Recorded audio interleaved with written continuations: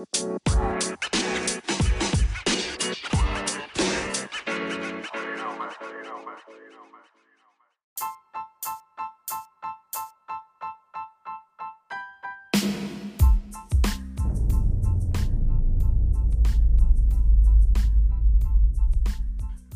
up? What it do and what's good, people? Look, I have been inspired.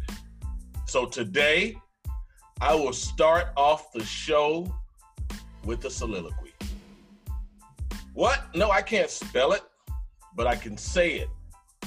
And look, for those of you out there who are kind of looking at me dumbfounded, a soliloquy is the act of speaking one's thoughts aloud when by yourself or regardless of anybody is listening. Okay? So, here we go. To be or not to be? That is the question. Whether 'tis nobler in the mind to suffer the slings and arrows of outrageous fortune, or to take arms against a sea of troubles, and by opposing in them. To die, to sleep no more, and by a sleep to say we end the heartache and thousand natural shocks that the flesh is heir to. It is a consummation devoutly to be wished. To die, to sleep perchance to dream. Ah, there's the rub. For in that sleep of death, what dreams may come when we have shuffled off this mortal coil must give us pause. There's the respect that makes calamity of so long life. For who would bear the whips and scorns of time? The oppressed is wrong, the proud man's contumely, the pangs of despised love. I know, you're looking like, does he really gonna sit here and do Hamlet? Look, if you don't know, you have tuned into another exciting episode of Talk the Talk with Moe Orr. Look, we have so much to talk about today, so many topics to cover. So before we get started, this would be the perfect time to tell anyone and everyone that is not watching or listening to go watch the show and go listen to my damn podcast. Yeah, I know, I get these questions all the time. Everybody want to know, okay, Mo, so where can I watch the podcast? So I'm going to tell you. I'm going to tell you where you can watch this podcast. On Roku, Fire TV, and Apple TV. Just go on, search the High School Narrative, and then you good. Or you can go into our app at www.thsn.today. Watch, submit, share. So go download the app. Look, and if you want to listen to these shows, it's very easy and accessible. Go to Apple and Google Podcasts, Anchor, Breaker, and Spotify. Look, and here's what I need from you. I need you to kind of help support THSN and go ahead and go to our team store at thsn.store. It'll give you some nice discounts on some athletic gear. And over these past 4 months of quarantine, people have been watching the show religiously. So I thank you for that. Really appreciate it. So we've had so many listeners and viewers asking, how can they support the show? So we have developed a patrons page. So just go to patrons.com/Moe Orr, all one word, and give us your feedback. I got some funny stuff on there, just so you know. Humble? Of course I'm humble. I know you're looking at me. Are you really humble? I'm really humble. It's some good stuff on there, behind the scenes stuff, when I'm talking to Scott before the show starts. So it's there for you. All right, look, we have a great show lined up for you today. Some really inspirational guests on the show today. I'm excited about it. But of course, first, I have to pay some shout outs to our lovely sponsors. So this podcast today is brought to you by The Jerky Zone. If you're looking for that high protein packed snack to get you back on track, next stop, The Jerky Zone. And Intro Wheels, where custom rims make your classic cars come to life. And lastly, Advantage Capital Management, where the plus in the logo signifies above and beyond commitment to adding value to investments by providing A+ impact to the world we touch. Today's topic, to be or not to be? That is the question. My first guest is the program director of 417 Recovery in Mission Viejo, California. Please welcome back Scott Callan. And of course, we have a beautiful face on the call today. She's an alumni of 417 Recovery. Please welcome Riley to the show. What's going on, Riley? How are you today? I'm doing well. How are you? I'm doing good. I'm a little nervous because I get to speak to you today. Nervous? Yeah, why can't I be nervous? You think you're the only one that can be nervous? All right, fine. You can be nervous. All right, cool. Thank you so much. I appreciate it. See how kind she is. Look, also with me is my wart of a friend. You can never cut him off because he'll always come back. CTO, High School Narrative, Tony Rosignol. What's going on, Tony? Hamlet, I'm doing good, baby. Hey, I had to throw a little twist in there for you today, man. Let me tell you, Mo, they got 52 cards in the deck, and you play all 52, baby. Have a good time with the show. Again, Riley, thank you so much. And Scott, great to see you. Hey, got a question. Anybody seen Stevie? I think she's sleeping. She's sleeping by now. Yeah. She'll tell us, oh, no, I am so busy today. Look, normally we do this show a lot earlier. Stevie's okay. One time we did one around 5 o'clock. She was nodding off during the show. I thought it was me. Maybe I was going to get offended. But today, I think she drank all her Red Bulls, 5-hour energy drinks and all that stuff too early in the day. She could not recover from what's about to happen. So I think she's asleep. So I'm going to say to you, Stevie, look me in the face right now. Good night. You're welcome. Well, Mo, I'll tell you what would get her going. She needs that high-protein snack to get her back on track. Right there, the Jerky Zone. You guys have a great show. All right. Look, let me first say that we are partnered up with 417 Recovery with the hopes of reaching adolescents, teens, and their families all over the world with the hopes of being able to help them and their families with everything from addiction, recovery, anxiety, depression, vaping, bullying, anything that might give them the pathway to success. So if you're looking or need it, if you're a parent and you're looking for some help, go ahead and reach out to 417 Recovery by going to 417recovery.com, 855-417-2417, or if you're in the Inland Empire or Purgatory, 417 Recovery, palmdesert.com, 844-417-3417. Make sure you get there before 2 o'clock because Stevie might need to take a nap. All right? So,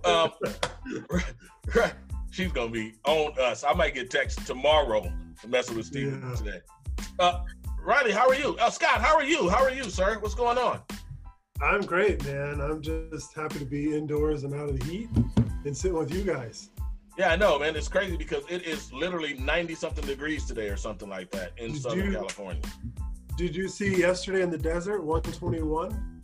121 in the desert. Yeah. It's a dry heat. It's a dry heat.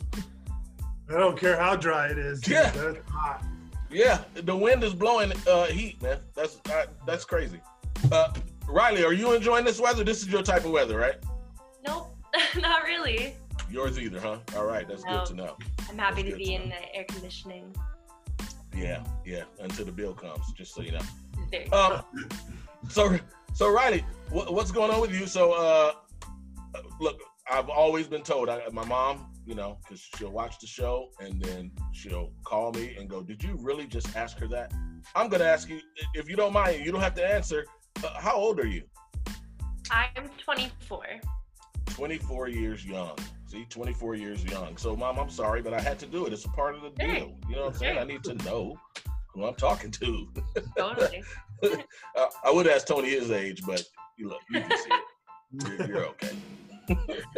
So, talk to me. So, when were you first? I think I heard that you were a part of a different program in the beginning. So, the beginning part is the bridge. So, when did this all take place for you, and when did you join 417, the bridge? This was when I was 17, so I was a senior in high school. Senior in high school. What brought you in? I'm assuming you just drove over there, got out your car, walked in, and said, hey, what's going on? My name's Riley. Just want to talk to you guys. Is that kind of how it happened? No, not at all. Originally, my parents took me in because they needed help with me and didn't really know what to do. So they did their research, brought me in. I was interviewed by Scott, just, what's going on in my life. And we decided it was too much of a time commitment to do anything along those lines.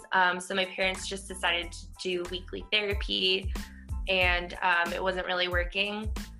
And then I did end up having to go to the Bridge 417 after I was hospitalized. I was on a 5150 hold for 3 days, and they wouldn't release me until I was in an outpatient program. So Scott came and interviewed me again, and I joined the program after that.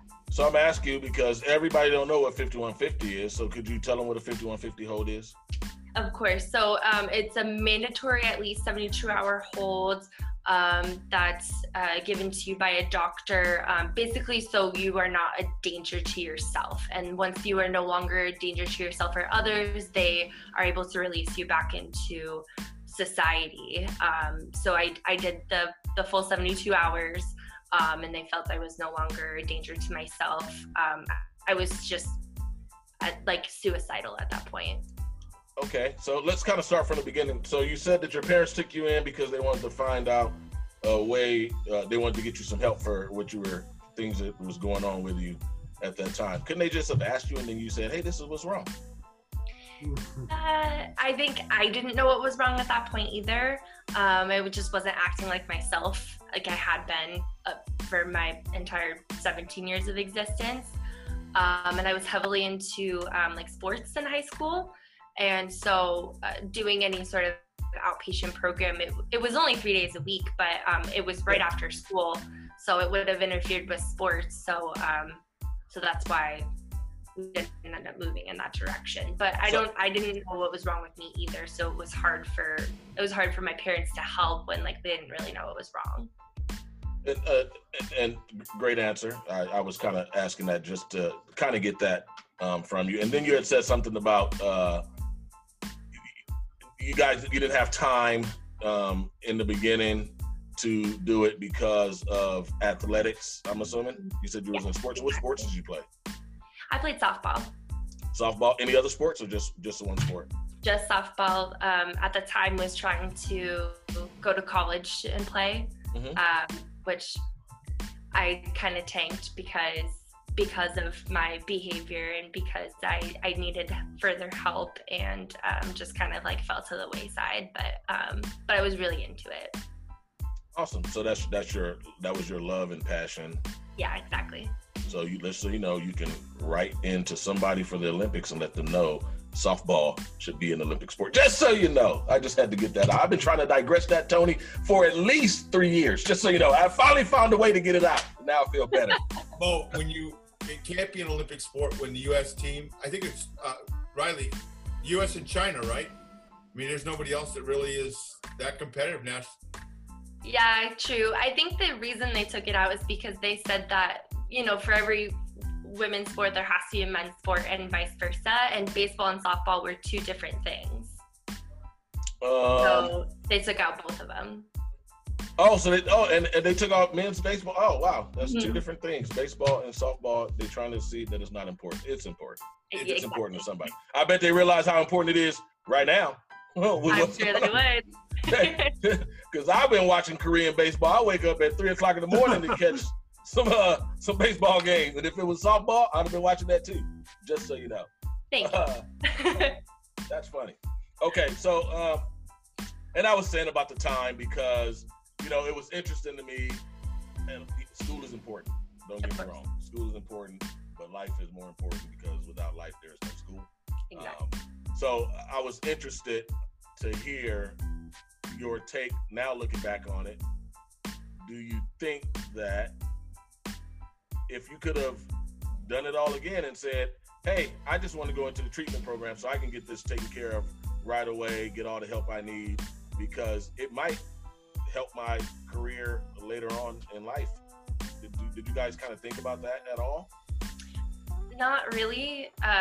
It wasn't even a thought at the time. And I hadn't accepted that I wasn't okay at the time too. And so I kind of had influenced my parents into thinking that it was too much of a time commitment and that I was more interested in like softball practice and whatever, then I would be doing that. And so I think I had influenced their decision more than anything, kind of persuaded them that it was too much.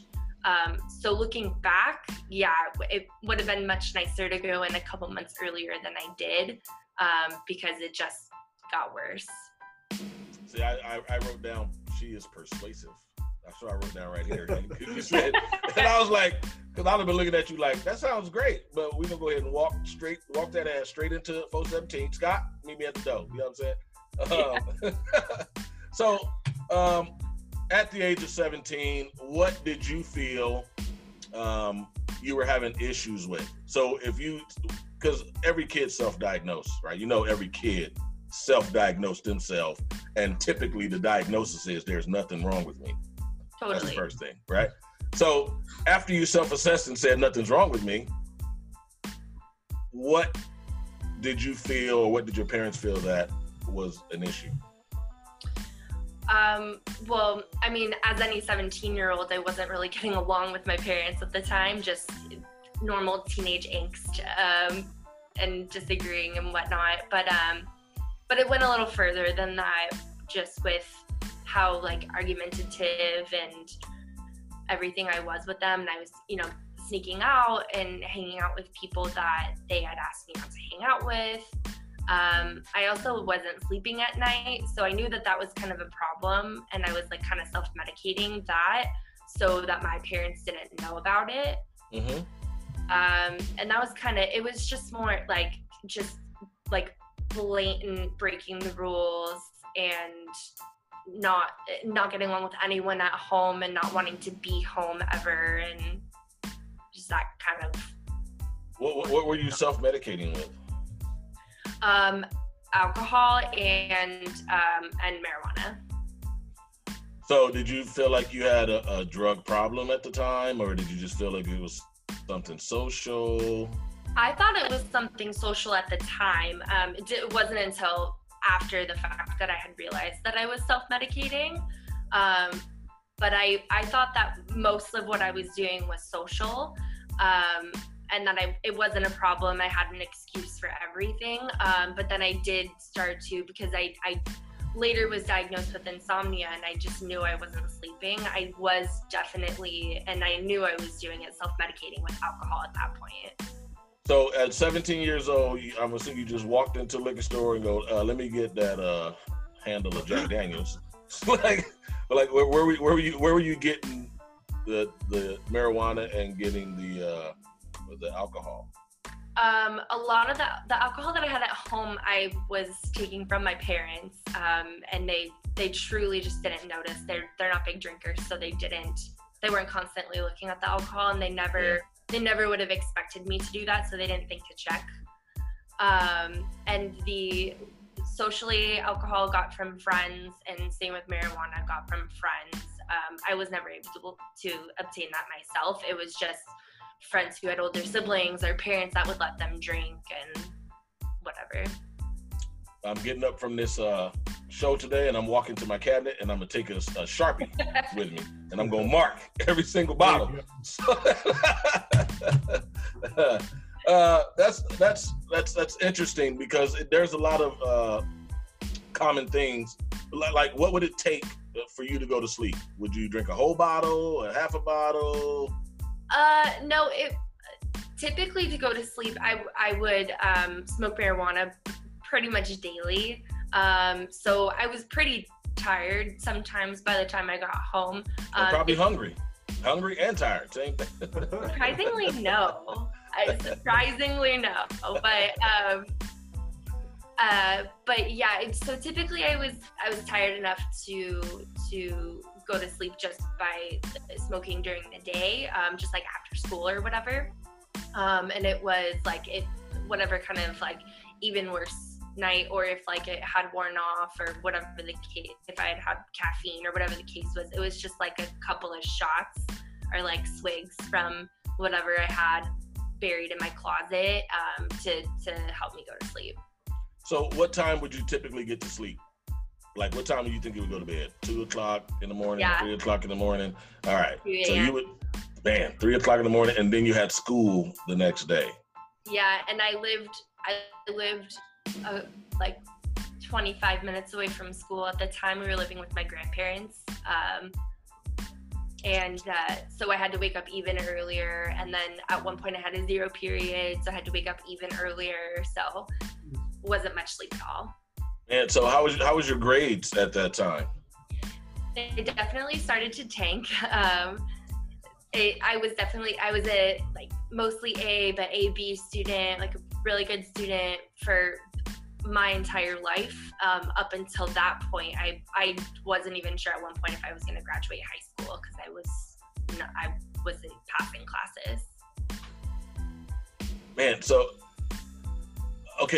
talk about your friends. And so you were playing softball. Mm-hmm. You were doing drugs and alcohol. Mm-hmm. How did that affect your performance on the diamond? My performance was very poor. There was only a couple instances, but I would occasionally show up to practice and games under the influence of whatever, which is like incredibly dangerous, but like hindsight, of course, but just stupid. Like it was just like I was asking to get caught, and I was like asking for it at that point. But you know, my coach didn't really notice it. He just noticed that my performance was really poor, and I was pretty much benched all of my senior year. So at that point I knew if I hadn't already been signed with a college to continue my softball career, it wasn't going to happen at that point if I was on the bench all season. Man, so did anybody address that, look, your performance is dropping, your grades are dropping, what's going on with you? Like, what's up? Do you need to talk to somebody? Like, did anybody approach you? Of course, I know when you got to 417, they did. Right. Anybody before that, the coach, the school administrator, a best friend? Nope. Anybody? I don't think, I didn't really talk to my friends about my grades or anything. Softball, no one really noticed. Not even my friends on the team, not the coach. Like they just thought I just didn't care anymore, because a lot of kids got burnt out. So they just thought I was getting burnt out versus just like not mentally being there. Teachers didn't really notice. It was really just my parents, because my parents had access to see my grades online. So they were constantly checking, and I think that was a huge indication that something was off, because I had been such a good student up until that point. It was like very, very extreme the way that my grades just dropped. Yeah. Scott, so how did the reach out occur? Who did they reach out to you? Kind of how did that relationship form between the parents and yourself? Yeah, so I mean, from what I remember, they had just called in and had some basic questions. And for us, normally if somebody calls in, you know, we figure the parents probably only know the tip of the iceberg. And so what we do is just want to get them in person. Like, give me a chance to sit down with Riley, give me a chance to sit down with the parents and find out what's going on. And so we offer that pre-assessment to the community where it doesn't cost you anything. It takes an hour of your time. And at least you can leave with that option of like what we've recommended. And then not only that, but if you decide like Riley's family not to do it now, you know down the road if you need it, where we're at, who to call and what to do. And that's kind of how it played out. So do you ever get a family that come in with their kid now you're talking to the parents and the kid, and by the conversation, you know that this kid needs help and it need it right now. How do you go about, well, you could ask Riley, she's persuasive. So how do you go about it and be persuasive enough to get the family to try and commit to something right away, understanding that there is a need? In all honesty, just presenting the facts. Just going over with somebody like Riley, like obviously for her, drugs and alcohol were really the solution to whatever her real problem was. And like kind of educating the family on the fact of like, I understand softball is really important. We always get student athletes in here where they're like, the sport is more important right now. And then when you can sit across from a family and say, hey, right now you're putting this sport ahead of your child's well-being, that's concerning.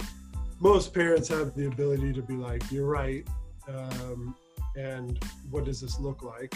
And other families where it's like, hey, you know what? They want to kind of downplay the issue, because I think it's really difficult for parents to admit that their kid is really struggling. And it's easy for the kid to say like, everything's all good, like, let me go play softball. And so it's really understandable, but really just presenting the facts, letting them know what it looks like if they choose to do the sport, that, listen, like, you're going to have exactly what Riley experienced, where your performance with your relationships, your grades, your sport, are all going to suffer. And, if they're a senior, you're right, like, a lot of times the seniors are going to be the hardest ones, because the parents are still holding on to that option of getting into college for that sport. But from our standpoint, when they're younger, they're freshmen and juniors and sophomores, it's like, hey, we can, if they're doing well mentally and you guys have a good relationship and they're back on track, they're going to do much better in that sport. And maybe they do miss a few games, maybe they miss practices, but this is always going to be more important, because without them being here, the sport's irrelevant. And as you can see from Riley, like, it sounds extreme sometimes, but it gets to that level pretty quick. Yeah, and it's crazy because I when she started talking about the story, and I'm sitting there going, as a parent, I'm like, hold on, the hell with softball. I need to make sure that you're taken care of. Riley's like, I'm gonna play softball. I'm gonna be bad at it. I probably won't even play, but I don't have to go to the treatment facility and get some help.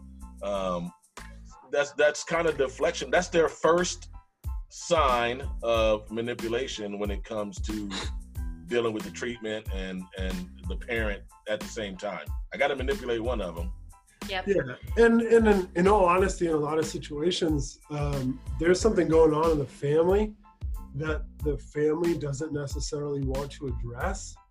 And when they come in, when they think like, I'm going to get my daughter help or get my son help, they come in and we sit down and go, hey, you're a part of this treatment, and so is the family. Then they usually like don't want to deal with it, and they would prefer to like focus on the sport and kind of say like, well, she needs like some therapy here and there, we can do that for her, but as far as our issues, we're not here for that. Yeah.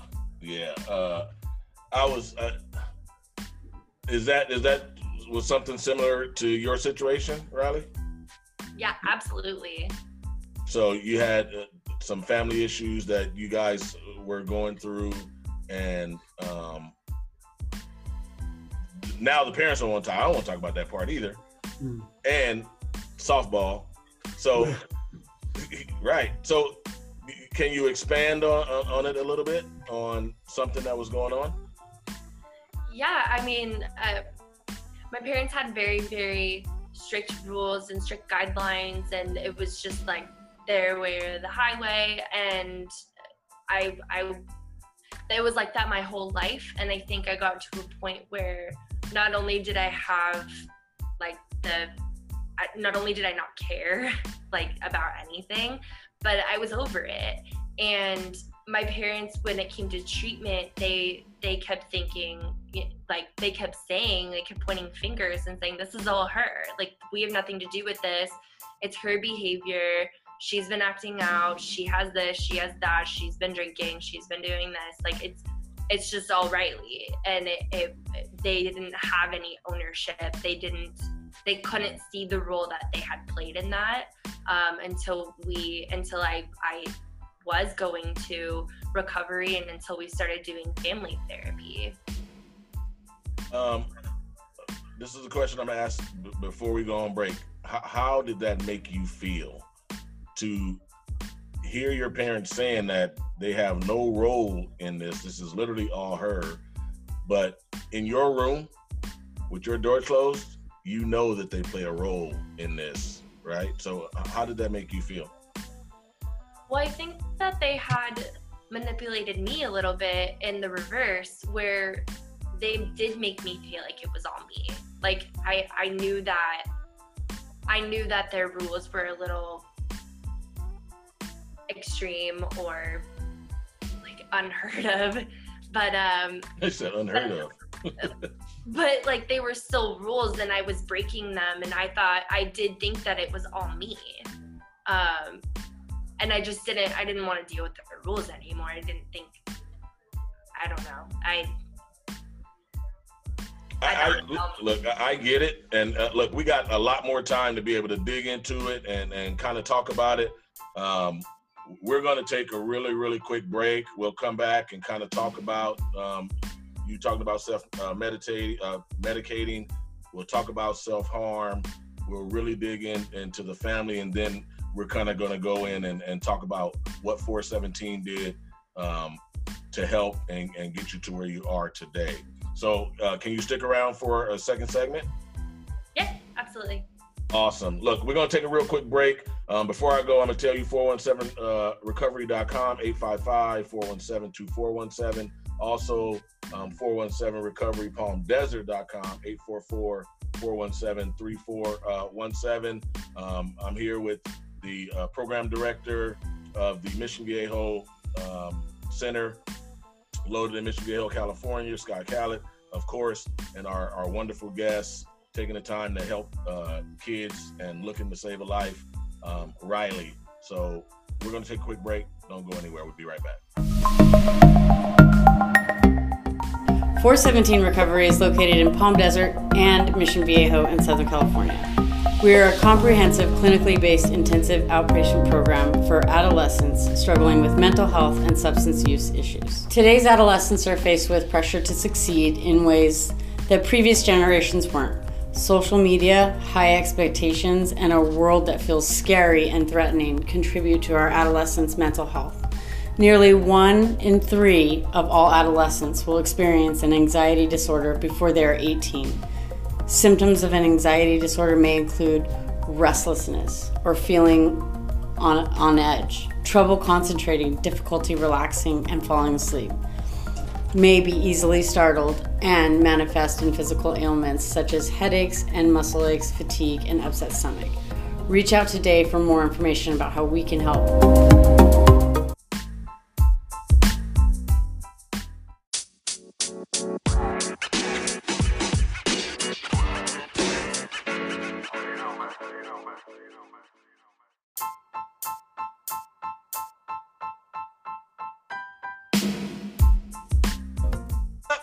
What up and welcome back.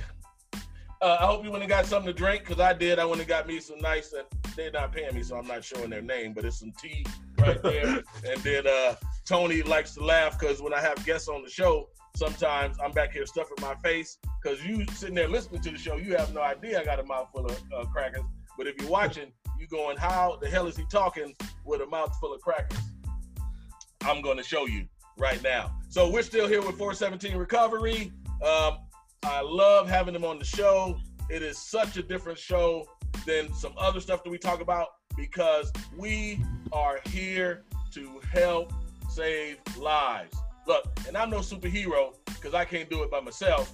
So I got Scott Callett from 417 Recovery in Mission Viejo, of course, and then his sidekick, healthy sidekick, who's taking a nap because fighting crime is hard. That is Stevie Coon out there at 417 Recovery in Palm Desert. And every now and then, if you watch Marvel Comics or you watch some type of superhero stuff, there comes a superhero out of nowhere you haven't seen yet that they introduce to you that's going to continue to carry on the legend. And that superhero today is Riley, one of the alumni from 417 Recovery out of Mission Viejo. So you are a superhero. You have a superhero name that you like to use or anything? No. You've never thought about that, who you would be? Because let you know, I was going to be the Dark Knight before the true Dark Knight, but he got the name before I got it. You know what I'm saying? I tried to sue. You know, they sell out of court for 32 cents and a bag of beef jerky. You know.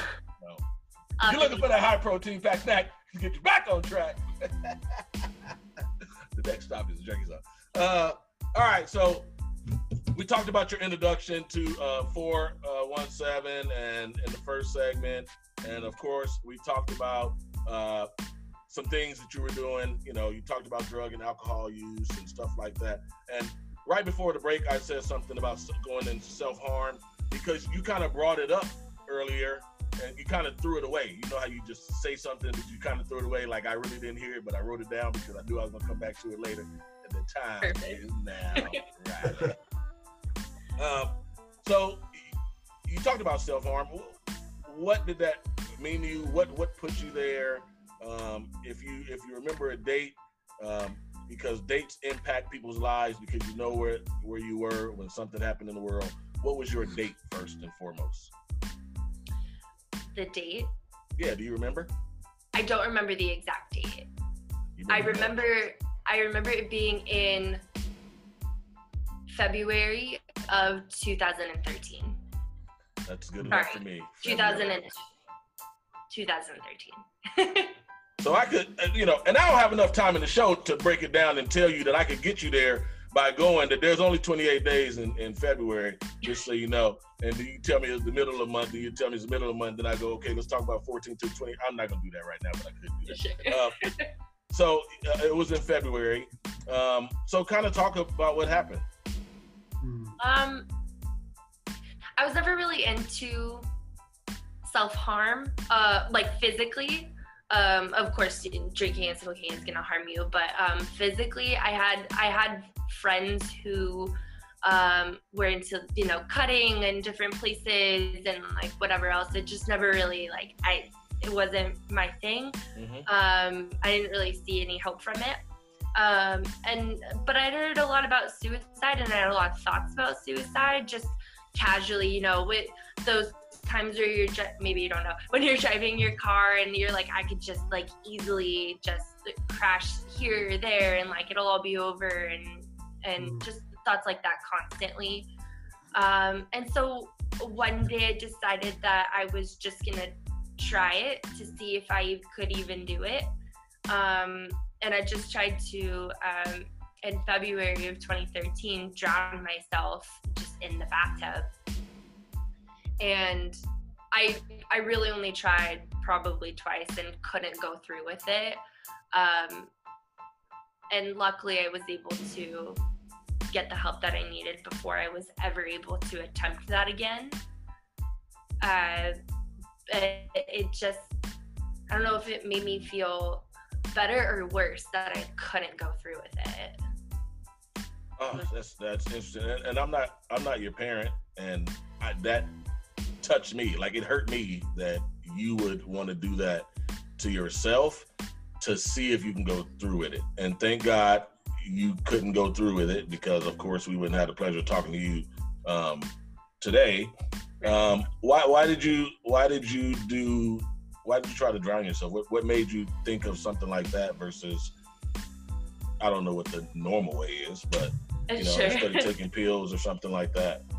I just felt it was easy. I didn't really have access to pills, and I felt if I was asking, then it would lead to red flags. I didn't really have access to razors, or if I really wanted to, I probably could have, but I was just, I think if I was just showering one day and was like, that this would just be an easy try. And it just didn't, no one knew after I had done it either. There was no evidence of it. it was just an attempt and done and quiet. You heard my monologue, and it's about it's from Hamlet, and it's about death, right? And it's talking about death and suicide, and of course I didn't know your story before I sat back and kind of thought about doing that. I'm gonna talk about two moments. The first moment is once you tried that, what was the next thing that you did? Whether you got out the shower, sat on your bed, and cried, whatever it was. And then the second thing is, did you ever think to reach out to anyone at that moment to say, I really don't want to harm myself and put my family through the pain and stuff like that? Did you ever think about that, those two things? The first thing I did after was I went and got out that bottle of alcohol that I was hiding in my closet, and I drank some just to escape all thoughts and feelings of it and just put it out of my brain completely. But I did think about reaching out to people, but my immediate thought was don't, because I don't really know the word, probably, like, I didn't want to be embarrassed. I don't, like, to this day, don't know why that would be embarrassing necessarily, but at the time I was thinking if anyone found out about this, I would be embarrassed. And I didn't want my parents to be disappointed. I thought that they would be disappointed versus wanting to get me help or, getting me on meds or like doing whatever else they probably would have done. I thought that they would be disappointed. And I know in that state of mind, you don't understand that disappointment is better than grieving. You know, you don't think about that part of it. But thinking back at it, so let's kind of dig into it. And are your parents still together right now? They are currently, they are together. Okay. At any point did they separate, think about separating, did that happen? They, actually, it was at the very beginning of my senior year. It was like 2 days after school had started. They announced to me and my siblings that they were separating. And how did that make you feel? Awful. It was out of nowhere. And I thought my parents were happy. And I also didn't see how if they weren't happy, they couldn't stay together for us. Like, it was just really hard to grasp, because it felt really sudden. So, and of course, just so you know, they did a great job of, kids shouldn't have to see it or deal with it. So I think they did a great job of that. That's why it seems like all of a sudden to them, it could have been years. They like, okay, it's time to go. So what was the reasons for them splitting up? There was a lot behind it, but the reason we were living with my grandparents was because my dad was laid off in 2008.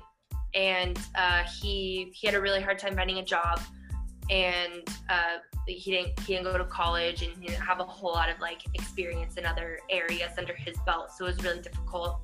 And so we were forced to move out of our home and live with my mom's parents. And so my mom felt, she was financially responsible for her entire family, which was really difficult for her. So she felt a lot of pressure, and she put a lot of pressure on my dad to find a job. And my dad was very, his self-esteem was really low for not being able to provide for his family the way he felt that he should. And ultimately, he ended up having an affair. And my mom finally found out about it, and that was like the final straw. How did that affect you? I mean, the affair in itself was very difficult to grasp, because again, my parents looked so happy together, and it was everything was happening behind closed doors, so I had no idea. So it was a shock in itself. It's so, I don't even have the words to this day. Like, I just didn't have the words back then either. I really looked up to my dad, and even through like the job loss and his low self-esteem and all of the issues that he was dealing with, I still really thought very highly of my dad.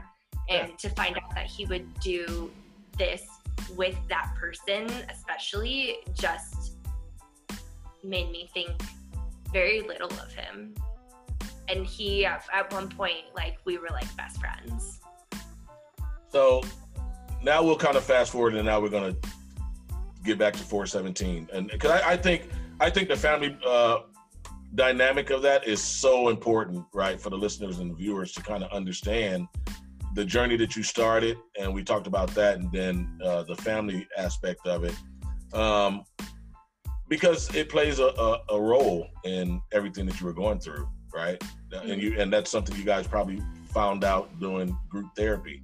Were your parents very open, or did they become open to the group therapy, and were they honest and forthcoming? As were you honest and forthcoming when you guys started to do therapy? And when you walked in there and you started to go through the treatment, who did you latch on to in 417 that you felt comfortable with, confident in, that you felt might be able to help you? Going into therapy, my parents were fairly open. My mom more so than my dad, because my dad had a lot to hide himself. And it was also, the affair was something that we didn't talk about. It was like not to be discussed. They didn't want anyone to find out about it. My mom told me in confidence. And so to bring it up in front of my dad was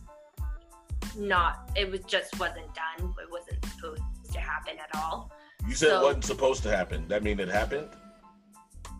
Well, I would bring it up in therapy, and it was like a discussion for after therapy. It was like, we're not going to talk about that anymore, even though that's, of course, what we should be talking about in family therapy. But it got brought up a lot because my parents were both fairly open, except for that, like, to not be discussed. And my mom more so than my dad. And when my dad would speak, it was like, I was very hostile, and I was like, why are you talking? Like, you ruined this family. Like, it, became that kind of ordeal where I had a really hard time forgiving him for it. And my mom kind of moved on and put it behind her because he swore it was over and whatnot, but I had a really hard time moving on from it. So I was like, I'm gonna talk about it in family therapy. That is so interesting. And I'm sure everybody learned something from it, and I'll probably ask that question later. But just like you remember we talked about how did you feel about when you tried to commit suicide, and why didn't you reach out? Embarrassment. That's the same reason your mom probably didn't want to talk about the affair, because she felt embarrassed, and it has nothing to do with her, right? That's the first thing. You were upset, and you had every right to be, because I think most children, when something like that happens and their family separate, they want to find out whose fault it is, right? I want to know whose fault it is that you two can't figure it out, right? So yes, that's why you said, no, I'm gonna talk about it, because you want to get to the root cause of it. Right. So when did it all begin to sink in that home life was one of the reasons why you begin to act out, or start doing drugs, drinking? Did it take that therapy aspect of it for you to kind of realize that? It did. During family therapy, my parents kind of just complained about me and the behavior that I had at home. And our therapist would ask like what they would do in response to that, what the punishment or whatever it would be. And, you know, they'd be like, you know, we're going to take her phone away, and we're going to take her computer away, we're going to take your TV, like we're going to take all these things away. And she asked them, well, what do you do when she does what you ask her to do? And they were like, nothing. And so she was like, okay, well, I think that like there needs to be, if you're gonna give, there also needs to be a take, and vice versa. And, you know, it can't just be punishment. It has to be reward too. And that's when I was like, oh, it's not me being bad all the time. It's not me breaking rules and misbehaving and not getting along with everyone all the time. It's my parents also not reinforcing that I'm not a bad kid. I just have bad moments. And they made me feel like I was a bad kid. And family therapy woke me up and made me realize that it was the family dynamic. It wasn't just me. I had a huge role in it, but it didn't stem from that. That's good. So I asked the question, and I kind of put like, okay, 7 questions all in one. So just so you know, that's my bad. But I asked a question, and it's important. When you got to 417, which person did you latch on to, and why? I had a friend that I latched on to that was also in the program. Actually, she was an alumni in the program at the time. And she was just the kind of person that was like, I'm going to be friends with you and you can't say anything about it, and just like forced friendship. But I went along with it because she was a good friend. And she just would ask a lot of questions that no one asked. And because she understood. I was about to say, probably because she understood, yeah. Exactly, yeah. She had been there, and I mean, different family dynamic, but same problems nonetheless. So she would ask the questions that no one would ask. And I felt like she really understood me for that reason. And so she was a huge part of my recovery, and like almost like a therapist kind of, but a friend. So look, and we've been working with 417 for a while now, and I think the alumni are as equally as important as the team that Scott and Stevie has working for them, because you probably latched onto her because she was around your age, and you know that had something to do with it. And then, although they have some very young looking therapists over there, which we talk about all the time,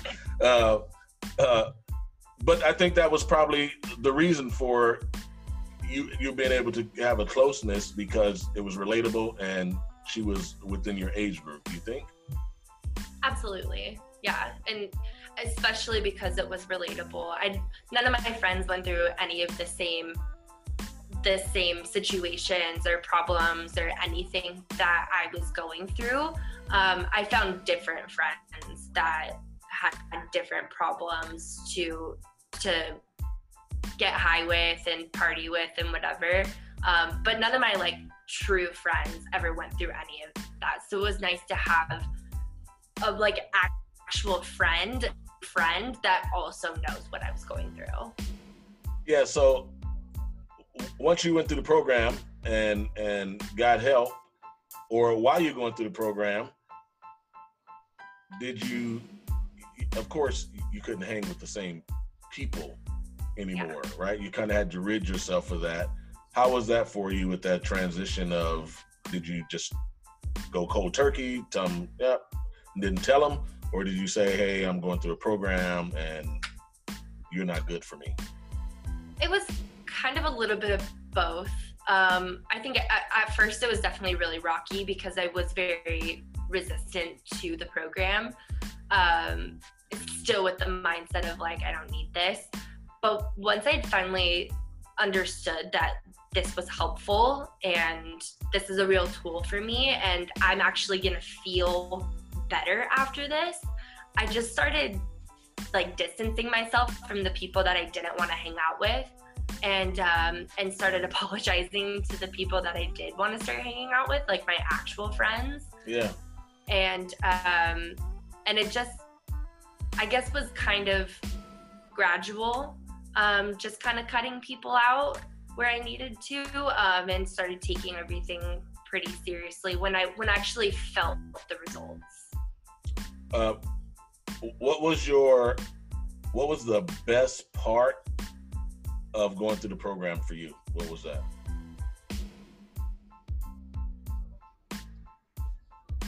That's a good question. I feel like there's a lot of... Thank you.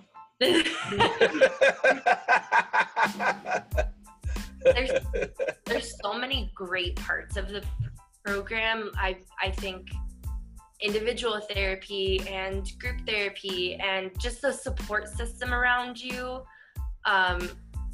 regardless of, like, including Scott and everyone else who was around, the adults, the kids, everyone. But I think the best thing that came out of it was family therapy for me. Just getting to the root of the problem at home, because living, being in that household all the time, unless I'm at school, it was difficult to maintain sanity, honestly. So yeah, I think family therapy was probably the best thing that I got out of it. That's awesome. So you're an alumni now, right? Yes. How often do you go back and try and help kids? Why did you decide to do that? I was regularly going to,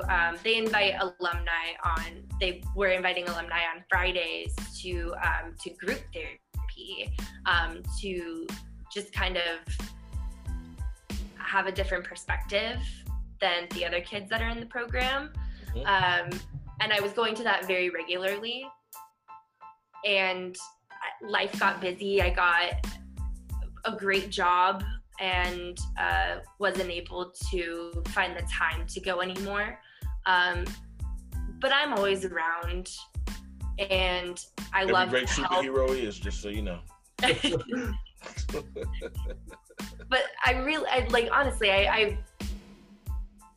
don't want anyone to go through what I went through, and I know that people do all the time. So if I can help in any sort of way to shine a little light on a situation, or to offer what I've been through myself, or any advice or anything I can do, I want to do it, because it sucks going through that. And I mean, we just, of course, want to help, like, prevent that across the board. So whatever I can do, big or little, I want to be. That's awesome.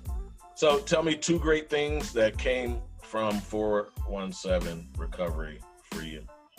2 great things that you have now that you didn't have before going to 417. Although the relationship with my parents is not, like, perfect, I think that all of us learned a lot about how to communicate and live together, and even to this day I still use those tools with them, and remind them of what we went through together.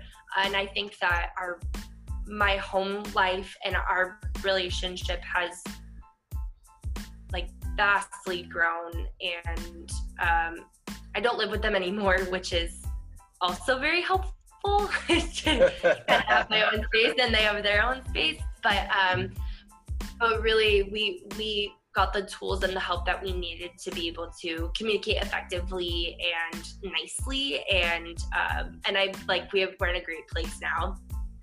Awesome. And second thing is, I feel like I really learned how to control my thoughts and feelings, to ask for help when I need it, and just how to battle it on, like, a daily basis. Because although I'm not going through the same thing that I was when I was 17, of course, but every day is still a struggle in its own way. And I have the mental tools and the support system to battle that and to overcome it. And I know even if my support system is not the same as it was also when I was in the program, I've still built such a wonderful support system around me.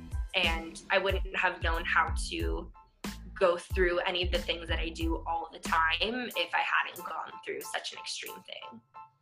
All right, so one more thing you got from 417. It's a leading question. You know, I'm just trying to get you. What about Zach?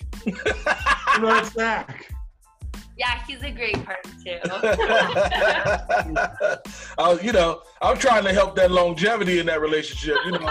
You know, Tony and Mary together 100 and something years, and so I was trying to get you there so that y'all can be together for 100 and something years. Look, you're a fighter, just so you know. You're truly a fighter. I watch UFC, I watch boxing, and I can tell you that neither one of those guys or ladies in that ring can stand up to you, especially with the stuff that you've gone through and overcome. How are you doing now with the quarantine? How are you doing now? Have you had to reach out to any therapists or anything like that? What's going on with that? I have.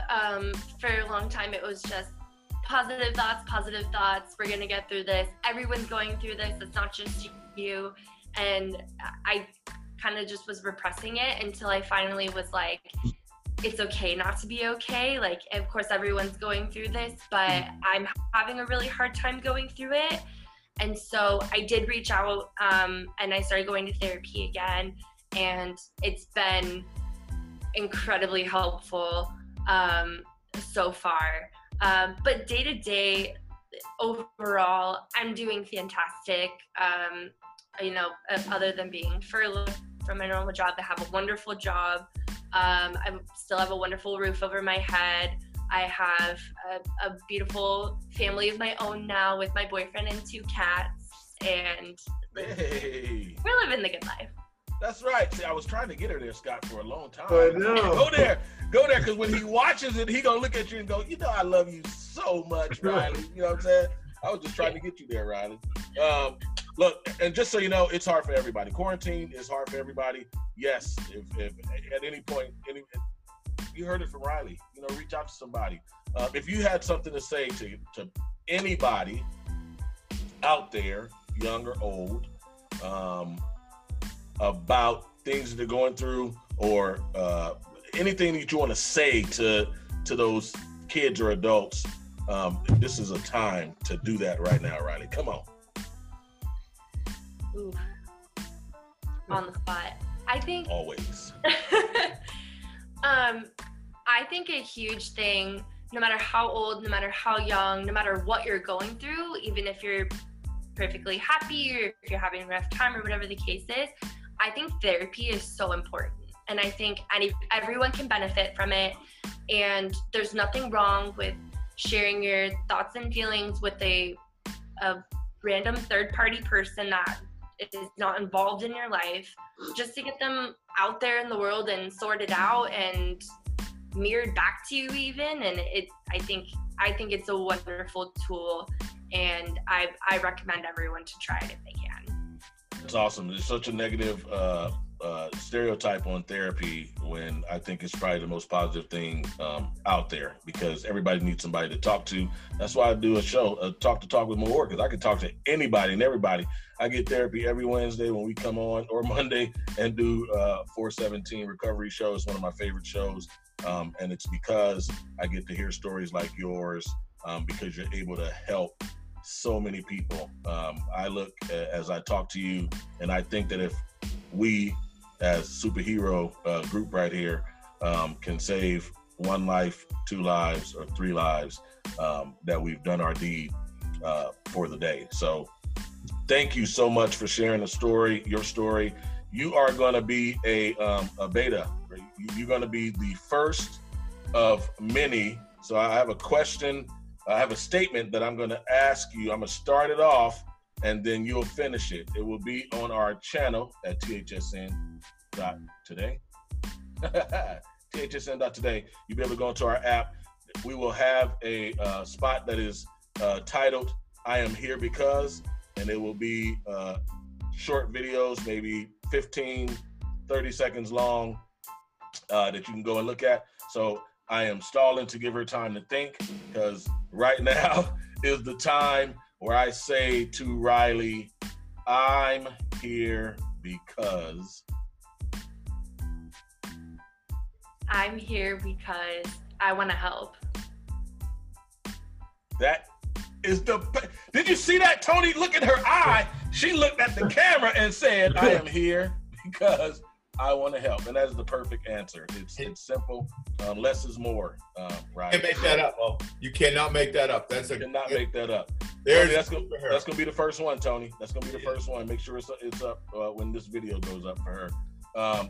Scott, man, to sit back in the background and kind of listen to everything that she said, it takes a strong individual with a whole lot of courage and confidence to be able to tell their story and not hold anything back. She was an open book, and I appreciate that. I appreciate your help bringing her on. How do you feel about listening to Riley's story and her being so upfront? Well, I can tell you that's why I wanted her on. I think that she's done so much for other people that she doesn't even know. And she's so smart. She just has it all, and I want to get that message out there, and I want people to experience that. But I also wanted to like reconnect, because it's been a long time, and even though it has, like, she could literally call me tomorrow and say like, hey, I need help with anything, and I'd help her.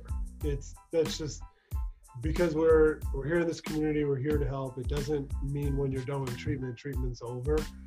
The support doesn't go anywhere. And she's just like an amazing person, and why wouldn't we want to share that? She's the reason we do this, and I'm so happy that she volunteered to do this. Yeah, that was awesome.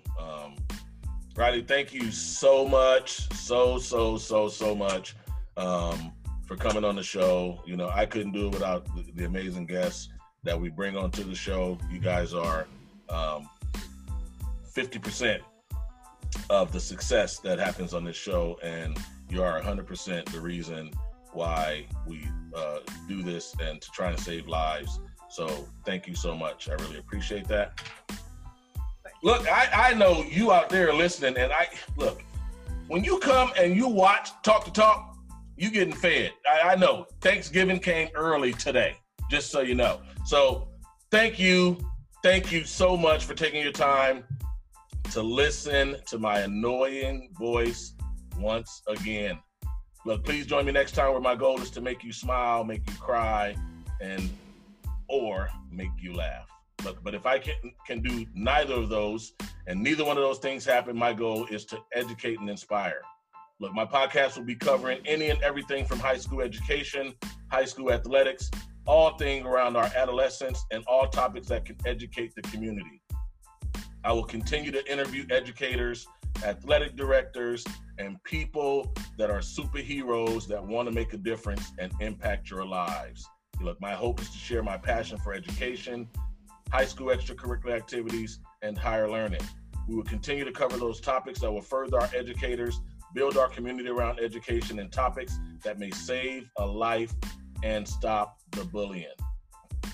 If you're out there and you are feeling alone, depressed, suicidal, or need some help, or just need someone to talk to, please pick up the phone and call a hotline, or call our partners at 417 Recovery. Find me on social media anywhere, on Twitter, Mo_Orr, or on Instagram at Mo, the HS Narrative, and make sure to subscribe on any of our podcast apps. Look, I'm gonna leave you with this. Take some time, do something nice for someone else. In turn, someone will do something nice for you.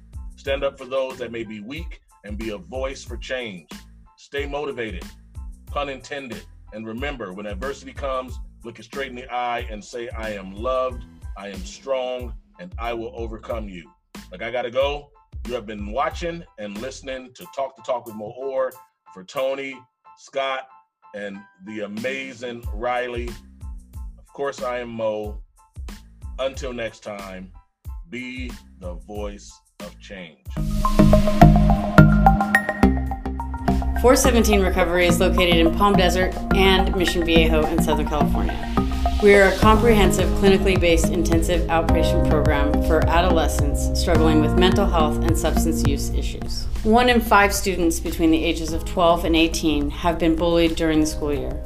Bullying is unwanted, aggressive behavior that involves a real or perceived power imbalance. Students have shared that bullying hurts whether in person or through technology. The end result is that bullying in any form is emotionally damaging. The effects of bullying can result in depression and anxiety, decrease in academic achievement, loss of interest in activities, changes in sleep and eating patterns, low self-esteem, and social isolation. If you think your teen is being bullied, reach out for more information on how we can help your loved ones.